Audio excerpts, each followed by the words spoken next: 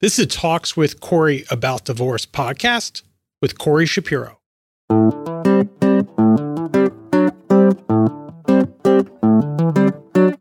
This is episode 18.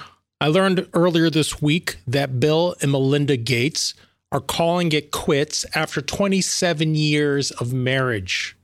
I was as shocked as many of you were. From the outside, it looked like they had a very successful marriage, partnership, family life. And I just couldn't believe that after so many years of marriage, they were getting a divorce.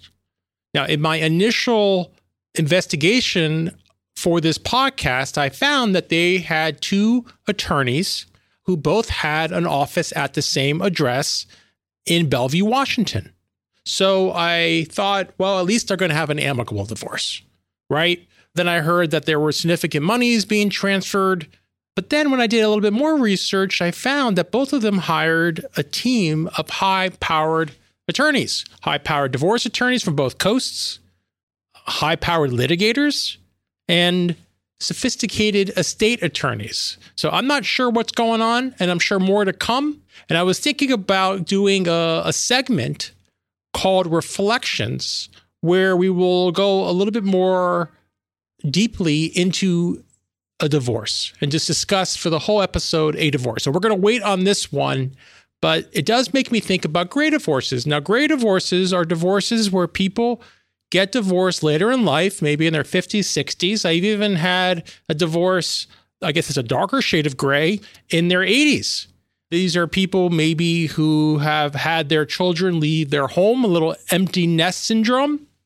But what's interesting about these divorces is, unlike a lot of these pandemic divorces, people getting married and then their lives changing, and then they just want out of these marriages. They can't stand this person being around them all the time. You think being in a long-term marriage with someone for over 20 years, you know that person pretty well. So it's a little surprising to me that the only increase in divorces are these gray divorces. Maybe these types of people come together for a joint purpose. Maybe that could be raising children. And once that purpose is done, they want other things in their lives that their partner, their spouse is not giving them.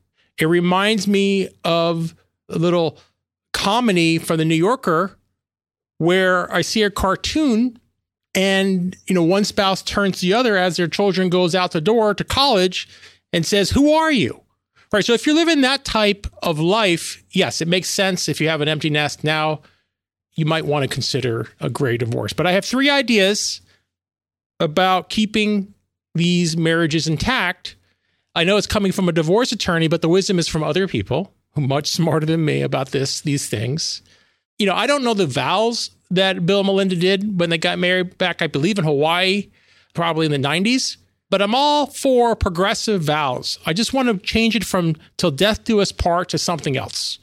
So here's some ideas for people who are considering longer relationships, marriages. And the first one comes from the great actress Susan Lucci.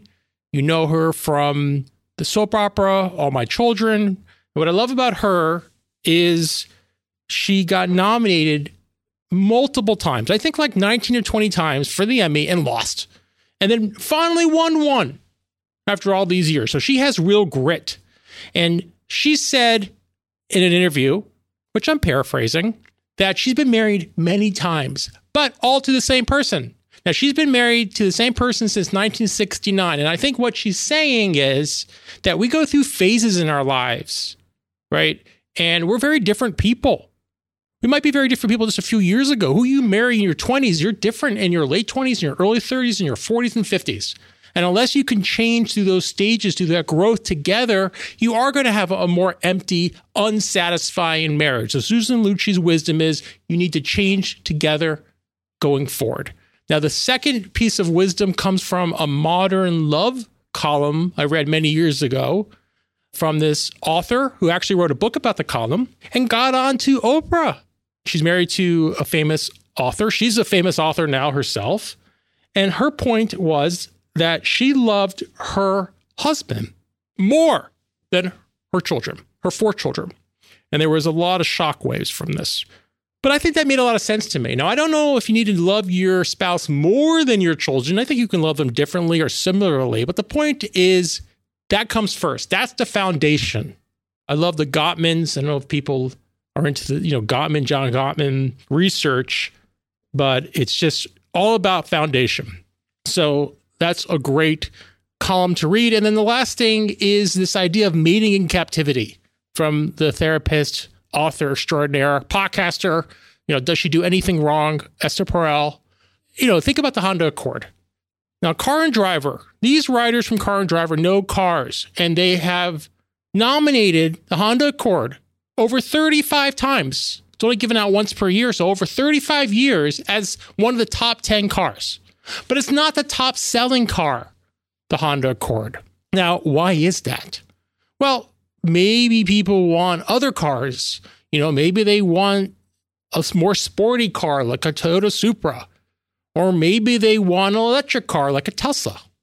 But even though a Honda Accord doesn't get the 100+ equivalent mile per gallon as a Tesla, it does come pretty close to Prius levels. It's very efficient, their hybrid model. And although it might not be as fast as a sports car like the Supra, who can go under 4 seconds, 0 to 60, it's fast enough to basically outclass mostly anyone on your Costco runs over the weekend. So it gives you what you need as opposed to what you want, and helps you change your perception. And I think she's all about that and does a great job doing it. All right, so that's wrapping up this episode on gray divorces, where people have been in what looks like good relationships from the outside for many years, and after some type of life event, could be empty nesters, just like the Gateses, their youngest child turned 18, now they're going to get divorced.